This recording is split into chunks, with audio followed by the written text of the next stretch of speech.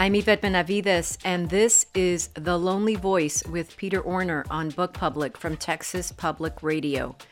We're starting a limited series this week on the stories of Juan Rulfo. On this episode, we'll discuss You Don't Hear Dogs Barking. What eclipses the rereading of any work by Juan Rulfo is the irremediable problem of just how finite are his works. He published 2 books over a span of 2 years. He's well known for his seminal novel Pedro Páramo, which was published in 1955. But perhaps just as important is his 1953 short story collection El Llano en Llamas. At the time, readers in Mexico and throughout Latin America clamored for more books from Juan Rulfo, more of these stories distilled and minimal in narrative technique about rural people at the vexing intersections of human reality. Rulfo said often that his stories came from his tío Celerino, an uncle who drank too much and went from town to town confirming children and bestowing God's blessings on them, even though he charged a fee for his services and was also a reputed atheist. But in storytelling, according to his nephew, he had no equal. Rulfo claims he ran out of stories to tell when this favorite uncle died. In his essay On the Beauty of Not Writing, or An Unnecessary Homage to Juan Rulfo, Peter Orner writes that a writer's silence, or anybody's, should never be interrogated, only respected, and this from a distance. I've often thought that Peter Orner was a writer's writer, but also a writer for not just readers, but rereaders, those who can return to a work again and again, perhaps in the way that Gabriel Garcia Marquez did, claiming that he memorized every word of Rulfo's Pedro Páramo. Writes Orner, I've come to believe, as often as not, it's not the telling, it's the repeating that is at the core of storytelling. One day, while sitting at a picnic table in Pescadero, California, Peter Orner watched as a Russian family boisterously swapped stories, or seemed to from Orner's vantage point, the scene a strong counterpoint to the austere prose of Juan Rulfo. However, it also occurred to him that this would have been a context that Rulfo would have enjoyed, observing life as it happened around him and gleaning stories about people in all their wondrous complexity. In the story No oyes ladrar a los perros, or You Don't Hear Dogs Barking, we find a story perhaps as easy to reread and even commit to memory as a sonnet because it's distilled to the most essential dialogue and the thinnest exposition. We find a situation that is as wholly unlikely as it is perfectly believable. A father is carrying on his back his injured grown son.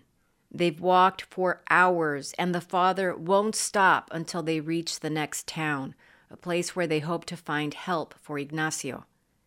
We enter the story in medias res, thrust into an already critical life and death situation.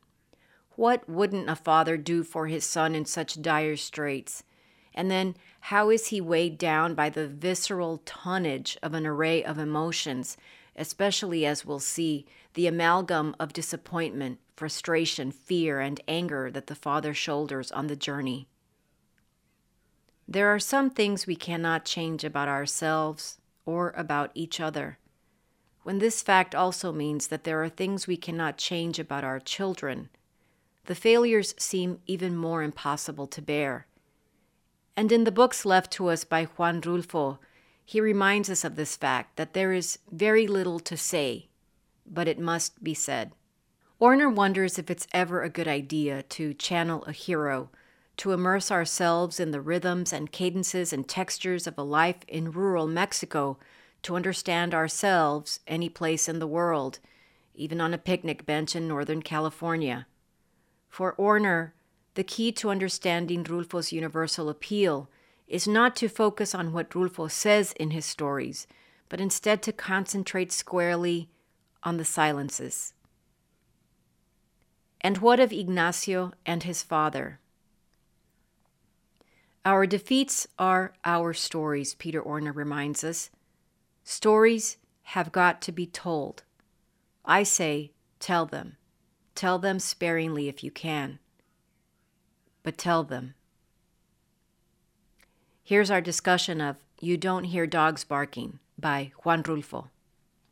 If somebody makes this kind of hyperbolic statement about a short story, we've got to be able to say, what's so great about it, really? What is it? Somehow his stories are so perfect. So what is it, just in a general way, what is it for you before we take it apart? Well, here's what somebody else said about how great it is. This is Raul Zurita, a poet, wonderful poet who edited, along with Forrest Gander, a anthology called Pinholes in the Night, which is essential poems from Latin America. And in this book of poems, with Cesar Vallejo and Pablo Neruda, Jaime Sabines, the great Mexican poet, he includes this story. You Don't Hear Dogs Barking appears among the stories of The Plain in Flames, and again, that title, which is sometimes translated as The Burning Plain. He says, the story is a masterpiece far beyond the compartmentalizing literary jockeying that makes its author, Juan Rulfo, Mexico's matchless poet and one of contemporary literature's best. And then he goes on to say something similar about You Don't Hear Dogs Barking, claiming it's a poem without redemption, its journey, the anticipation of a defeat as universal as it is intimate. Few images, and here we go. Here, talk about hyperbole, right? Few images in the history of art and literature, Zurita says, match that of the old man carrying his dying son on his shoulders through the night. What this parable of defeat shows us is that the history of language, those 150,000 years during which we've crisscrossed the earth exchanging grimaces, grunts, and words, is also a fable of misunderstanding. And then he quotes the story. And you didn't hear them, Ignacio. You didn't help me even with that hope. People take this story to extremes, and so we're not alone in this, and from my point of view, and Zurita gets to it. It's the basicness of it. You have an old man carrying his son, his injured son. He's been injured in some fight, seriously injured, and he's carrying him to another town across the desert for hours. The story is, 5 pages? Yes. If that, 4.5? Mm-hmm. And that's it. No, not a whole lot of context. We know his son's kind of a bandit. He's a bad guy. And that's about it, right, in terms of any backstory, which we'll get to. But I guess for me, it's just how truly elemental it is. And why does that make it a great story? It's hard to say, and hopefully we'll get to why. But I'll say one more thing. It's the physicality of it. Literally, you read this story, and you feel what it's like to be an old man with your grown son on your back. And I just, as a tiny aside, this past weekend, I took my 4-year-old on a 4-mile hike, right? And I had him in one of those. He's a little old for this, but I had him in the backpack, and I was exhausted after a mile, and he's 4.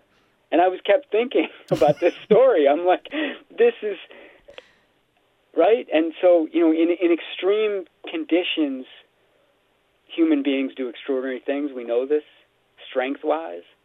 But what this old man does in this story is almost beyond physical belief for me. That is so powerful to think about, right? It's like when we talk about fathers and their sons, let's say, or of whatever discord and how it weighs physically emotionally, sure, but how the burden also is so heavy, so palpably heavy, but not like this, not like actually shouldering a grown man and carrying him for hours. Yeah, it defies all believability. And yet, there we are for paragraph after paragraph and page after page of it, basically feeling the weight of it, I think. And it's not fantastical, right? I mean, Rulfo knows that if the story is going to resonate, if the story is going to work at all, then we've got to believe it. And I think, there's so many places that I could point to, but the one that I think of is when, the son keeps wanting him to put him down, right? And he this is on page 2. The old man backed up to a thick wall and bent over without letting his load down from his shoulders. Though his legs were buckling, he didn't want to sit, because then he wouldn't have been able to lift his son's body again. They had helped him put him on his back a while ago, hours before, and he'd been carrying him all the way since then. So he backs up to a rock wall to rest a little, but he doesn't put him down. We all know what that's like, right? You put something down, it's over. So Rulfo knows that if the old man puts the kid down, and he's not a kid, he's a grown man, puts the man down, and there's a moment where he actually calls him a man, one moment towards the end, which just slays me. Suddenly he goes from being Ignacio to the man. But Rulfo knows that this is all about the physicality of it. And, for a story, again, that's so tiny, to have this kind of power, I think it comes from moments like that, when he decides, he can rest a tiny, tiny bit here, but he can't possibly let him down, or else he'll never get him back up on his back and shoulders again, and that'll be it. Right. He had help. Somebody helped him. Right. And another story writer would be like telling that story of who helped him. They helped. That's all we get. Yeah. They, who's they? When? What happened? What did Ignacio do? No idea, except he was doing something bad with his friends, who apparently are all dead. Can't you just see the marginalia from a creative writing instructor? Who is they? And just ruining everything. Right. That's why you can't mess with this stuff. And I could be sitting in a class and do that very same thing. You know what I mean? And so you got to be careful when you're faced with a piece of art. Yeah. He is bound and determined himself to get to Tonaya. And there does seem to be an ulterior motive beyond the idea of getting help for him. It is sort of like, I am your father. I promised your mother I'm going to do this. It's such a complicated journey for that reason too. It's like, yes, he has to get help for his son in the next town, but there's a little bit more writing on it for the father.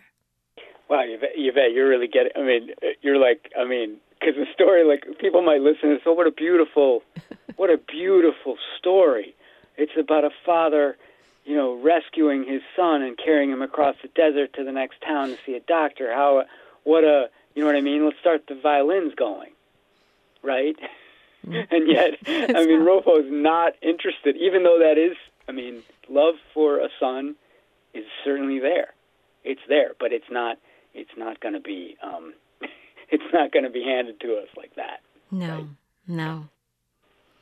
And so it's even more burdensome. Yeah, because he berates him. Yeah. But before we get there, because it's almost like one of these stories that I wanted to last longer. Mm-hmm. But I read it and it's over. I know. It's over. But I want to talk about the beginning. Okay. I want to talk about how it starts, because it's and people who are familiar with the Plane in Flames or the Burning Plain know that that you're getting these compressed, stories that, I think you could say, start in motion, start in media res, right? They are just there. And the first few lines of this story are extraordinary, and they go like this. You up there, Ignacio, tell me if you hear some sign or see some light somewhere. I don't see anything. We must be close. Yes, but I can't hear a thing. Look hard. I don't see anything. So much the worse for you, Ignacio. So there's all of the dialogue. That's how it begins. Before we have any notion of what's going on, but tell me, Ignacio, what do you see up there? So you get a notion of maybe what somebody must be carrying someone, maybe. Mm-hmm. But I suppose Ignacio could be at the top of a tower, and the guy could be down below. What do you see up there, right? So we still don't know. And then there's this. The men's long, dark shadow continued moving up and down, climbing over the rocks, getting smaller and larger as it went along the edge of the arroyo.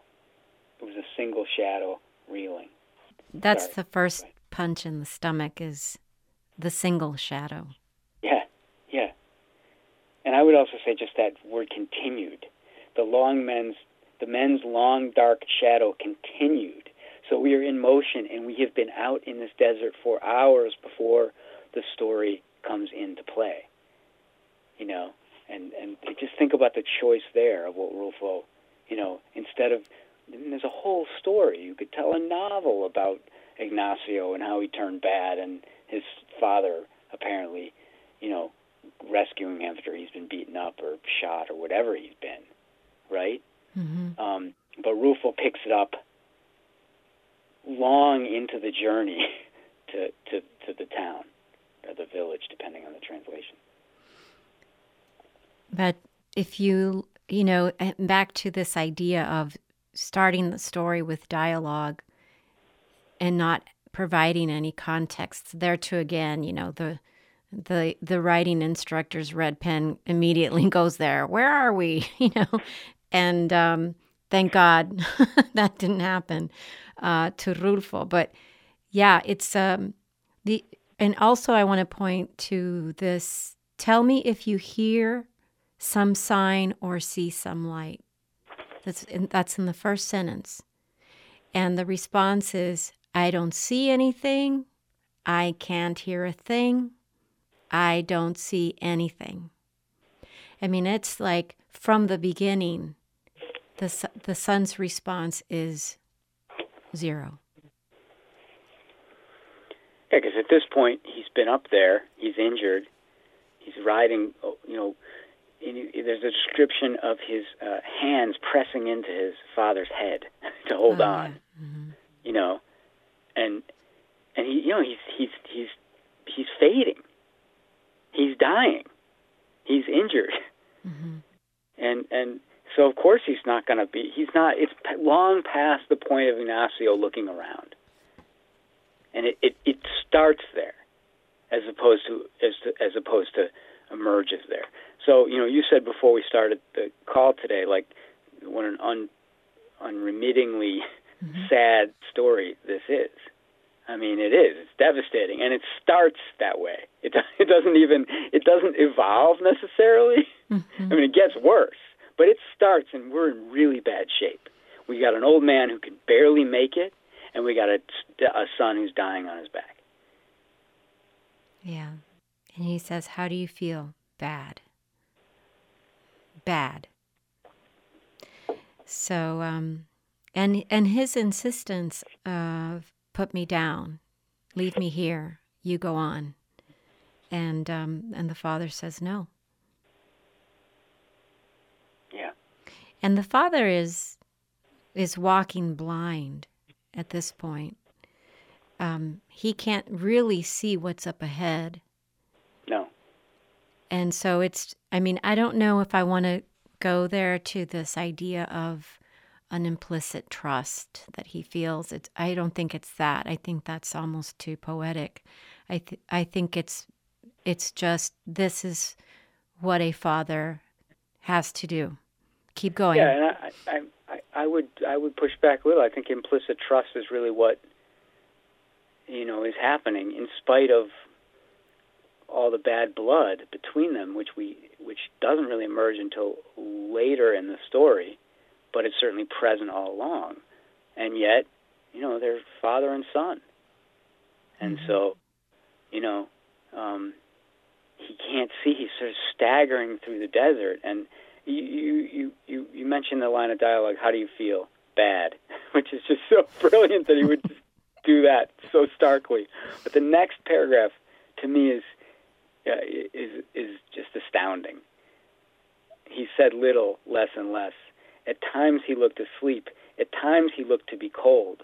Now, you just said that the father was blind. And even if he wasn't blind, he wouldn't be able to see how his son looks. And I find the narration just fascinating here. At times he looked asleep. At times he looked to be cold. He trembled. And then he knew when the tremors were taking over his son because of his shaking and because his feet would dig into his father's flanks like spurs. So there is the feeling where that the father could experience, because he can feel his son shake, and he can feel his son's feet digging into his flanks like spurs. But it's this, I find it so almost heartbreakingly beautiful that the narrator here kind of enters the story very subtly. At times he looked asleep. At times he looked to be cold. I think a translator must be having a nightmare here to figure out how to handle this. And I actually looked at the Spanish. It does seem that is what is happening, that the narrator is sort of breaking in slightly there, but it's so delicate, and people might not necessarily even notice it. I certainly didn't the first 20 times I read this story. But there's a narrator here. Yeah. So because as the son has the opportunity, but not the strength, not the physical strength, to look out toward the horizon, toward what's in front of him, the father can really only look down, probably. And it's like we understand that the son feels bad and is in a lot of pain, probably. But the father, I feel like in those moments where the son hangs on all the more to his head or digs his feet into his father's flanks like spurs, I think he makes the journey even harder for the father as they go. So the father's looking down, or you really can't see too far ahead, and all they have is the moon to light the way. It's made much worse as we go for the father. Certainly the son is dying, of course, but it feels like through some osmotic process, the father is feeling worse as they go through the journey. Yeah, and again, it comes down to the physicality of the story. Naturally, I mean, he can't move forward as well as he could earlier on in this journey, and that's where Rufo picks them up at the moment where they're barely making it, but they are making it, which is why the story isn't as bleak as it might seem. Mm-hmm. I mean, it's not that it has a happy ending, far from it, but they do reach the village, mm-hmm. and that's an incredible endurance test that this father experiences. But as you say, that the son isn't making it easier, but that's because he's just trying to hang on. Mm-hmm. He's trying to hang on. But I mean, imagine if you were the son, mm-hmm. and you really didn't want this to go on anymore. Couldn't you fall off? I mean, couldn't you just let go? Mm-hmm. Let go. Right? If you don't want to be carried, unless you're unconscious, you can prevent being carried. You could kick them in the head, right? You could do a lot of things, even if you're barely alive. So it seems like you're exactly what you said. It's like the son isn't making it easier, but he's also still, part of him is still hanging on. Yeah, because he could just slide off. The father's not holding him there. He's holding his father's head, and he's holding on with his feet. It seems desperate. I mean, it seems like he is desperately holding on, even as much as he says, "Put me down." And then he says it again, put me down, Father. Do you feel bad? Yes. I'll get you to Tonaya no matter what. I've carried you for hours and won't drop you here so whoever is after you can finish you off. And as the story moves on, a strange thing happens. And I can understand this in a physical level too. And there's so much to talk about in the story, just to context and why these stories sort of, lit the Mexican literary world on fire and all of that. But staying inside the story, which is where we belong, right? Mm-hmm. It seems what's extraordinary that starts to happen is the father becomes more loquacious as the story moves on. He wants to talk more. He has the strength not only to stagger across the desert, because basically he thinks the town must be in sight. I mean, it must be just around the next, up and over the next hill. He starts talking a lot more. He starts telling the son things that aren't helpful, which make the story so brilliant for me. And what is that about, do you think? I mean, I think there's where the story is. There's the physicality of a father carrying his son on his back and shoulders across the desert. But it's also that, and I've been thinking a lot about this, he's got a captive audience. This son has been a bandit, a ne'er-do-well, a robber, whatever he's been up to. He's been up to a lot of stuff, and this gets to the context of like what's going on in Mexico and at this time, and there's a lot of upheaval, right? Mm-hmm. And this kid is, who knows what he's caught up in, but he's doing things that his parents obviously disapprove of, including robbing, like his godfather, apparently.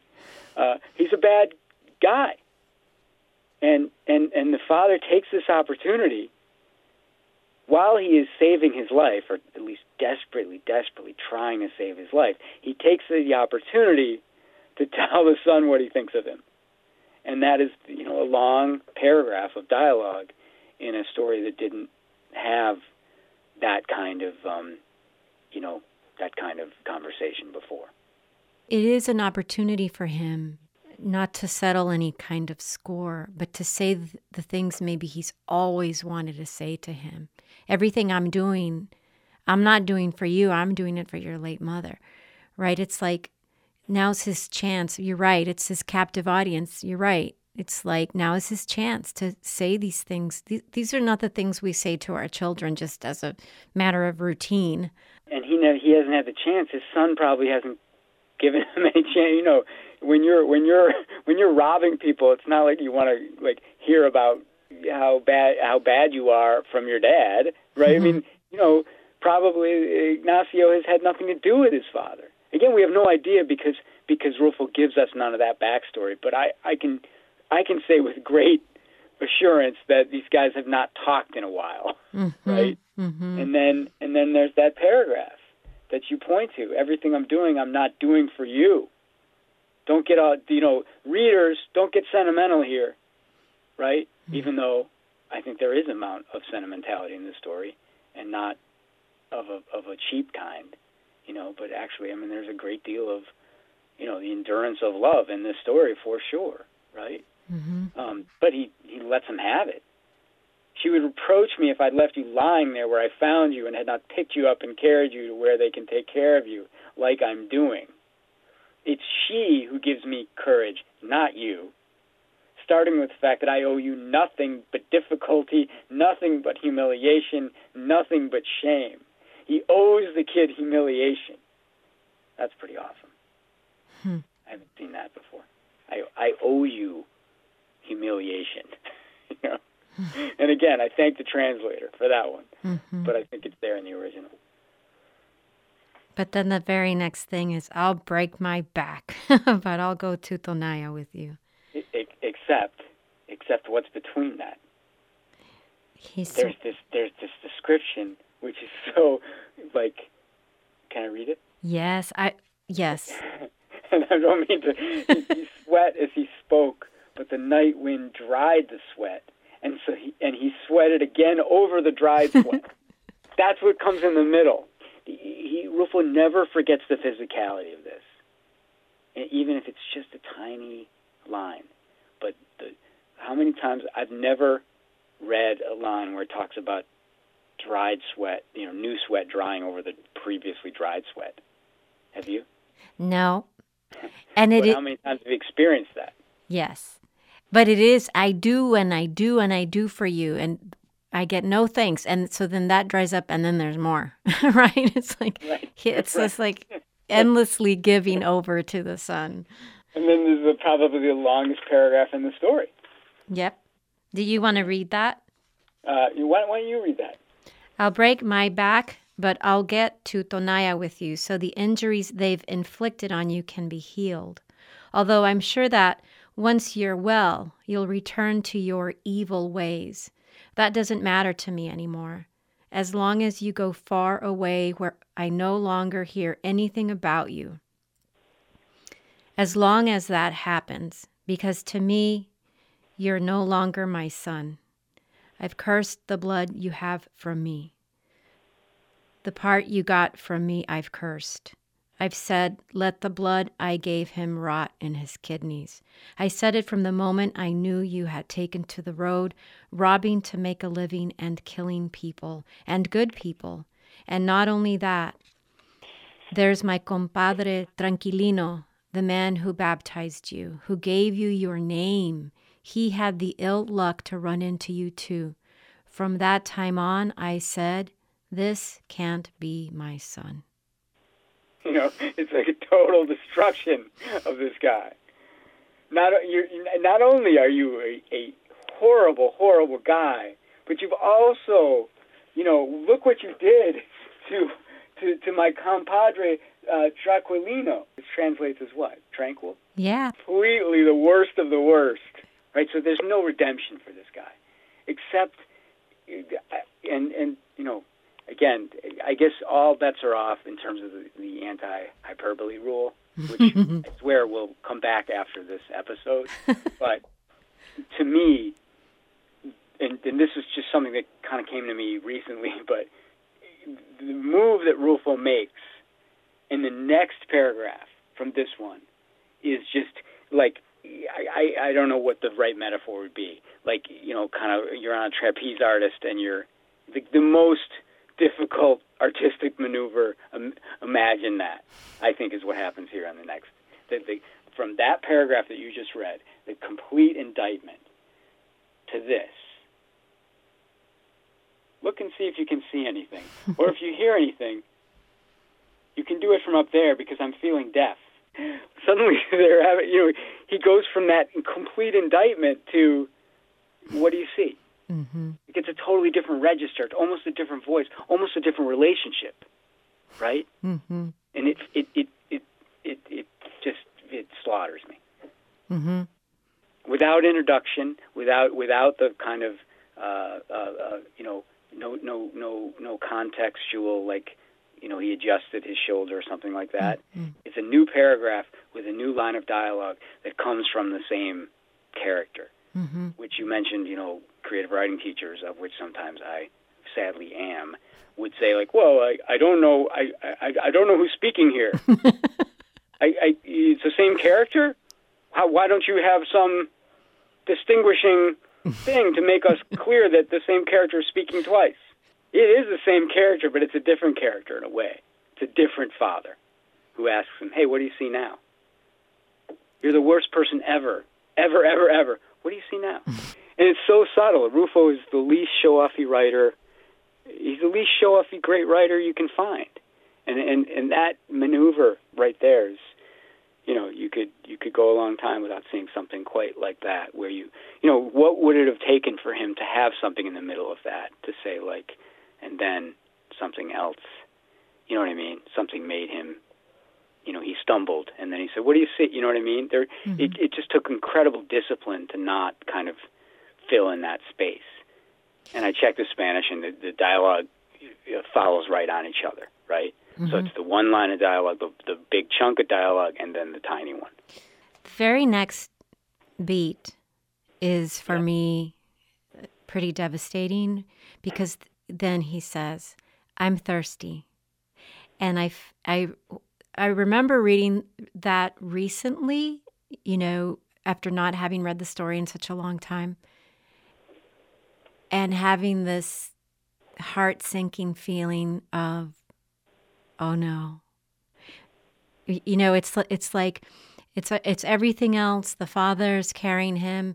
It's this, this indictment, and what else heartbreaking can happen? Mm-hmm. And it's this. I'm thirsty. Yeah. And the father says, "Live with it. Live with it. We must be close. It's already very late. They must have turned the lights off in the village. But at least you should hear if the dogs are barking. Try to hear." And the son's like, "I'm done with this. I'm done with this, Dad. Give me water." There's no water. It's nothing but rocks. But he's still going. He's still going. And then there's the next long paragraph. Yeah. Like, why does the father keep giving these speeches? And I think one way of seeing it is, like we talked about, that he has a chance to be alone with his kid for the first time in a long time, so he's taking advantage of it. Mm-hmm. The other thing is I think it's actually giving him strength to speak like this. Because I was thinking, oh, it must just totally wipe him out to have to open his mouth and talk and say anything. And so the opposite is what you're offering. I think that's powerful. I mean, I think it's possible that, mm-hmm. that you reach a certain point where you have to give yourself the anger, almost the rage, kind of keeps him going. Mm-hmm. But I mean, I don't know how physically he's able to do this at all. Period. Mm-hmm. So, maybe he is making. I mean, obviously, if he's talking, he's taking energy. It's making it harder for sure. But I remember when you were born. That's how you were then. You would wake up hungry and would eat before you went back to sleep, and your mother would give you water because you had already gone through her milk. You wouldn't be full, and you'd get mad. I never thought that as time went by that madness would go to your head, but that's what happened. Your mother, may she rest in peace, wanted you to grow up strong. She thought that when you'd grow up, you would look after her. You were all she had. The other child she was going to have killed her, and you would have killed her again if she were alive at this point. So, again, it's like, I mean, you just want to, say, can you just give the kid a break so you can get to the hospital? But no. And then the next line, there's that reference to the man. He felt the man. Yeah. Which, you could go through and almost every paragraph could be like, oh my God, it's the greatest thing ever. But this, yeah. He felt the man he was carrying on his shoulder stop pressing inward with his knees and let his feet go. They were swinging from one side to the other, and he felt the head up above shake as if it were sobbing. So he got to him. It's beyond the pain, the physical pain. He actually got to the kid. The speeches worked, in a sense. He got to him. He got to the kid emotionally, the son. We're in the desert, and we're struggling to just make it. All we want to do is make it, but they've got almost bigger things to deal with than the survival of the moment, in a sense. Mm-hmm. Like I said, I don't think it's a totally bleak story. I think it's a story about a connection. He makes the connection. He tells the kid, look what you have done. Now do you get it? That's better than him having died without that. I'm not saying it's happy. It's not. But it does. He couldn't have made the connection otherwise, except in a moment like that. No. Do you think? Mm-mm. Come on, son, let's go have a beer and talk about how horrible how horrible you've been and what you've done to your mother's memory, yeah. Right? Yeah. Here it's this is the ultimate father-son conversation. While at the same time he's saving his life, or trying to, desperately trying to save his life. If he truly felt the way he's talking about, he'd drop the kid in the desert. So it can be both. I don't think the rage is hate. I think the rage is love. Mm-hmm. In a sense, I think the silence honors a story. I always feel like, oh my God, we're on the radio, we have to talk, But like, I think Rufo would be like, all right, shut up already, just let the story be. You know what I mean? But there's more. It's not over. It's not over. It's not even over. Are you crying, Ignacio? The memory of your mother is making you cry, right? But you never did anything for her. You always repaid us badly. Like, he's still going. It seems as if instead of affection, we had filled your body with malice. And now you see, they've wounded you. What happened to your friends? Did they kill them all? But they had no one. And that's, I mean, again, like, he doesn't blare the horn when he's making his enormous fictional points, right? Mm-hmm. And that's what I learned from Rufo is, you blow the horn, and almost like what we're doing now is it's like anti-fiction. You know what I mean? By sort of pointing out stuff. Mm-hmm. Because buried in that paragraph is, but they had no one. But they had no one. You got me. I picked you up, and I'm taking you to this next town.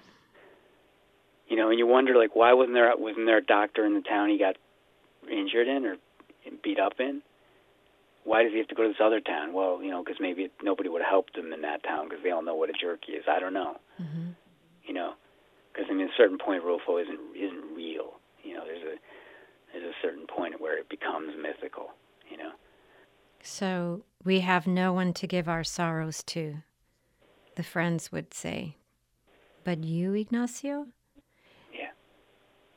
So that's the second to the last thing he says. Yeah.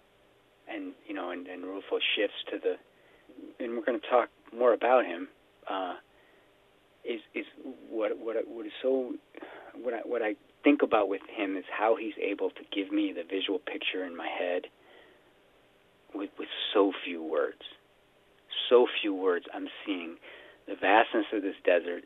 I'm seeing how difficult this is. I'm seeing the rock that he rested against, in that one moment where he wouldn't put his kid down because if he had, he wouldn't have been able to pick him up again. And then at the very end of the story, he gives us this sort of, this description. At last, the village was there. He saw the roofs shining under the moonlight. I think we should say it's dark. It's gotten dark at this point. Mm-hmm. It's been dark, actually, I think the whole time. Sometimes I visualize the story in daylight, but it's not daylight, right? Right. I know. Sometimes I do too, like with the sun beating down on them. Yeah. As if it wasn't bad enough, Mm-hmm. But there's moon on the first page. Yeah. So, with difficulty, he unclenched the fingers with which his son had been clinging to his neck. Yeah. And once free, he heard the dogs barking everywhere. And what about the last line, Peter? It just that unclenched the fingers. We haven't talked about that. For a long time, for many years, there was only one English translation, and it wasn't this one. Mm-hmm. It was a different translation. The title of this book is The Plain in Flames, and the title of the old translation is The Burning Plain. And in that, I don't have it opened but in front of me, but the translator chooses a different word, not unclenched. He says unpried, which is interesting. But the point is how do you read that?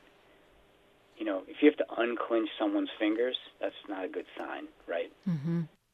With which his son had been clinging. But he doesn't tell us that the son has died. And I don't know if the son has or not, but I know things aren't good. Mm-hmm. And, I think if you have to unclench somebody's fingers, I think I would err on the side of his not having made it. And then the last line, and you didn't hear them, Ignacio? He said, you didn't help me even with that hope? Like, what's he talking about? Hear who? Hear what? What are your thoughts about that last line? Well, the ambiguity of, is he dead, is he not dead, even though his body is limp, as if its joints had been removed. I feel like the last line of dialogue is sort of saying, it seems so final. You can either take it as like he's continuing with one of these diatribes where he's just ranting at the sun, or he says, you didn't hear them. So the idea of you didn't hear them because you really couldn't hear them, right? He was dead. And you didn't even give me sort of that last bit of esperanza, of hope. So I feel like it's really about you. I always think about it in terms of you, not that he didn't hear a word he said this whole time, but that he did hear him and it's too late. I think that too. I think, so the story's bleak, it's despairing. But again, I come back to the fact that maybe it was a one-sided conversation, but it was certainly a conversation. Mm-hmm. There's that. But it's, but Rulfo is not screwing around. He's not going to give anybody false hopes. But what he does do is show what these characters are capable of, not just physically, but, psychologically, to be able to have done this, to be able to have endured that.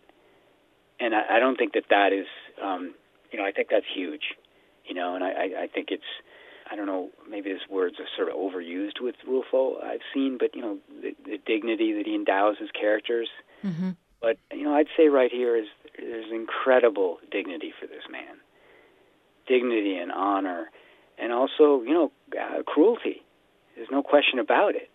But he's diatribing against his son, while at the same time struggling across the sand. It's just a story to reread, So I'm thinking about it in terms of when my students ask me if is everything we read going to be sad? Does everything we read have to be sad?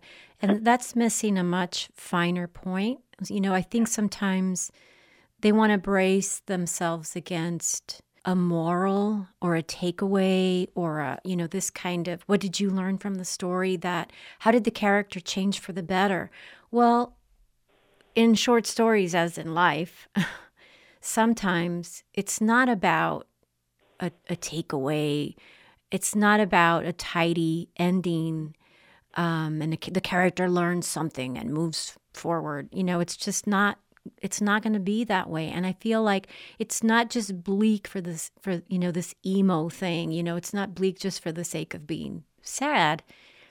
It's very real in this way that I feel like there's like, if we're going to learn something, and I'm thinking about an interview that you gave. I watched the video of it where you said to somebody, I can't remember who it was, I don't want to, to figure out the meaning. That's not the idea when we read short stories. It's what does it make you feel, right? How did it restart your heart? This sort of thing.